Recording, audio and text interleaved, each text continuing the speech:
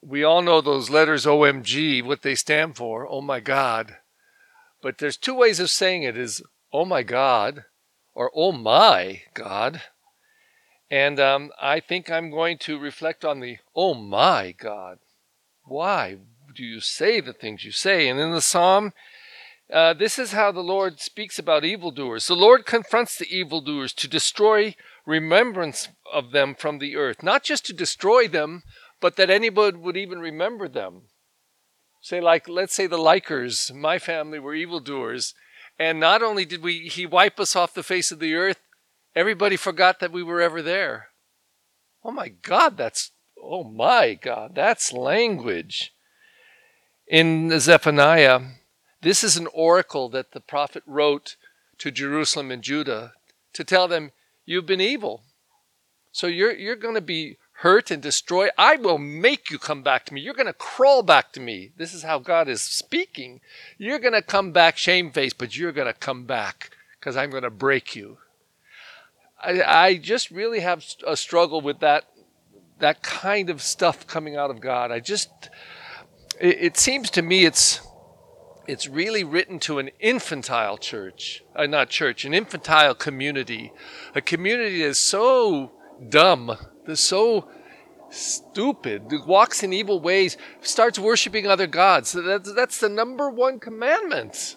Love the Lord your God with all your heart, mind, soul, and strength. And somebody says, oh, we have a God over here to the corn. Oh, we have a God over here that will help the fishermen. Go pray to that God.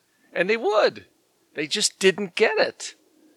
So maybe the only language that would work is, I'm going to destroy you. I'm going to wipe your people off the face of the earth. They're going to even forget you were ever here.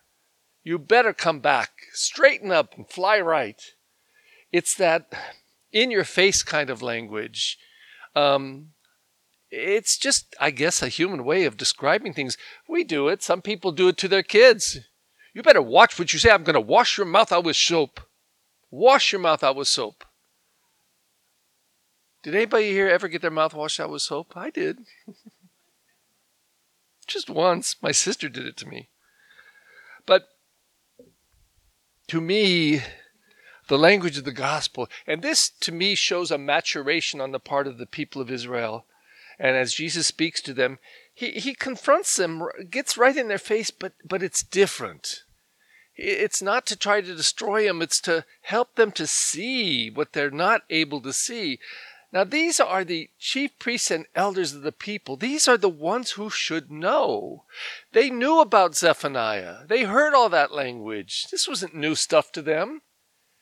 They were told the Messiah will come to save you from your dumbness.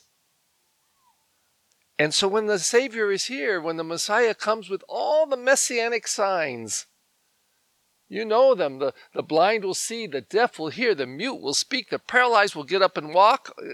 They'll get up and dance, for God's sake. These are the times.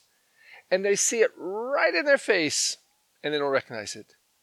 John comes to them so austere, eating locusts, living in the desert, just like a hermit, preaching powerful words of repentance and baptizing with water to wash away sin, to wash away that stuff.